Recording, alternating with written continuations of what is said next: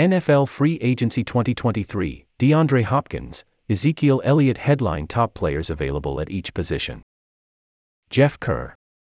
Getty Images. Free agency returns at the forefront of the NFL, with the 2023 NFL Draft over and minicamps underway for all 32 teams. Many of the top free agents are off the board, but DeAndre Hopkins' release from the Arizona Cardinals makes the offseason a bit more intriguing. There are plenty of good players available, even in the third wave of free agency. These are the best ones left at each position. Quarterback. Carson Wentz was QB number 11. View profile. It's slim pickings at the quarterback position, with Lamar Jackson officially back with the Ravens, leaving Wentz as the best available in a market that's significantly dried up. Wentz completed 62.3% of his passes for 1,755 yards last year, with 11 touchdowns and 9 interceptions, 80.2 passer rating, getting benched in favor of Taylor Heinicke and Sam Howell. He likely has a job awaiting him if he's willing to accept a role as a backup.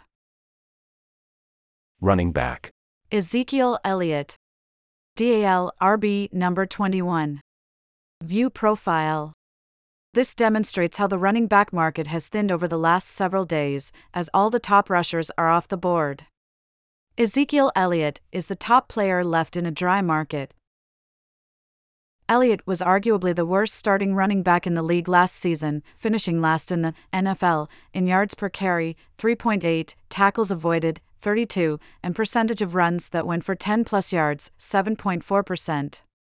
His rushing yards per game numbers have declined each season as a result of the number of touches accumulated over the course of his career, averaging a career-low 58.4 rushing yards per game and 3.8 yards per carry in 2022.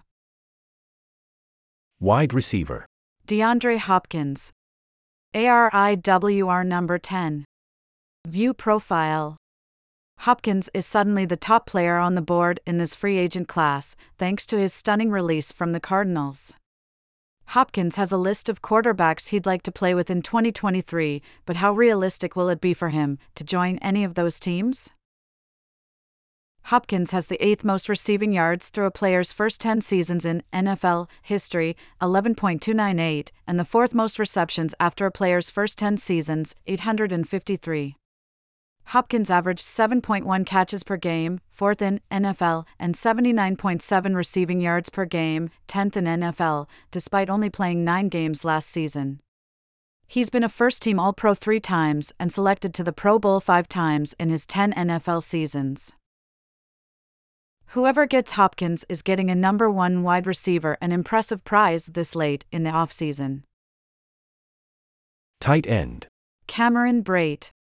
TBT number 84. View profile. There are not many tight ends left on the market, but Cameron Brate has valuable starting experience in the league, 33 starts in 126 career games. He had just 20 catches for 174 yards last season at the age of 31, but provides value in 2 tight end sets and good tight end depth. Offensive tackle. Taylor Lewan. 10 OT number 77. View profile. Taylor Lewan has experienced his fair share of injuries over the years, but is still a good player when he's on the field. Allowing 4 sacks and 22 pressures in his last full season, 2021. Lewan can hold the fort down at left tackle in a league that doesn't have a lot of good ones. Of course, there's also the possibility Lewan could retire, but he hasn't yet made that decision. Offensive guard. Dalton Risner. DNOG number 66. View profile. Dalton Risner has spent the first 4 years of his pro career in Denver after the Broncos selected him in the 2nd round of the 2019 NFL Draft out of Kansas State. The 27-year-old is coming off a 2022 season where he gave up 3 sacks and was called for just 1 penalty on 967 offensive snaps played, according to Pro Football Focus. Center. Rodney Hudson. ARIC number 61. View profile. Rodney Hudson played just 4 games last season, but only allowed 2 pressures and a pressure percentage of 1.1% in his 284 snaps. He's worth the contract for a team that needs a center and provides excellent value for an offensive line. Defensive end. Frank Clark. KCD number 55. View profile. Still one of the clutch edge rushers in football, Frank Clark's 13.5 sacks in the playoffs are third most in NFL history. Clark had just 5 sacks last season, but had 45 pressures and 13 quarterback hits. Clark has hit double digits in sacks twice and has made the Pro Bowl in 3 of the last 4 seasons, and is just 29. Defensive tackle. Matthew Ioannidis. CARD number 99. View profile. Ioannidis fell out of favor in Carolina, yet did have 35 pressures and a pressure rate of 10.5% last season. The sack total was low, 1, but Ioannidis was able to get in the backfield and get around the quarterback. Just 29 years old, Ioannidis gives a defensive line depth as an edge rusher and defensive tackle. Edge rusher / outside linebacker. Leonard Floyd. LAROLB number 54. View profile. Floyd is the best outside linebacker available, although he's more of an edge rusher. Floyd had 54 pressures and 9 sacks for the Los Angeles Rams last season, and he's only 30. Floyd also had a pressure rate of 11.6% with 22 quarterback hits. Inside linebacker. Deion Jones. CLELB number 54. View profile. Deion Jones is coming off his first season with the Cleveland Browns, playing in 11 games and starting 5. He recorded 44 tackles, with 25 solo tackles and 2.5 sacks. He added an interception to his stats sheet last year, bringing his career total to 12. Last season was far from Jones' best, but saw a lot of success in the first few years of his NFL career, including a Pro Bowl selection. Cornerback. Marcus Peters. BALCB number 24. View profile. Peters' 3-year run in Baltimore appears to be over after the Ravens signed former Raiders CB Rock Ya-Sin to a free agent deal.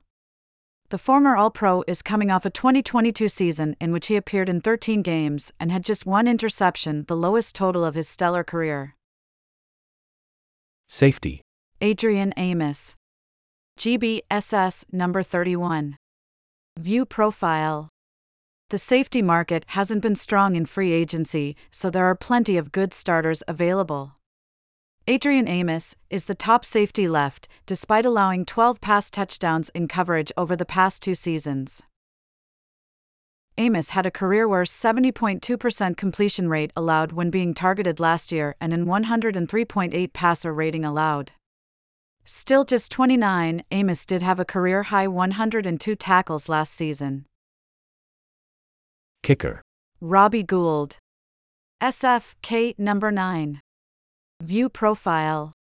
Even at 40 years old, Robbie Gould is still one of the best kickers in the game. Gould hit 27 of 34 field goal attempts last season, 84.4%, and 50 of 51 extra point attempts, 98%. He still has never missed a kick in the postseason, as Gould is 29 of 29 on field goals and 39 of 39 on extra points.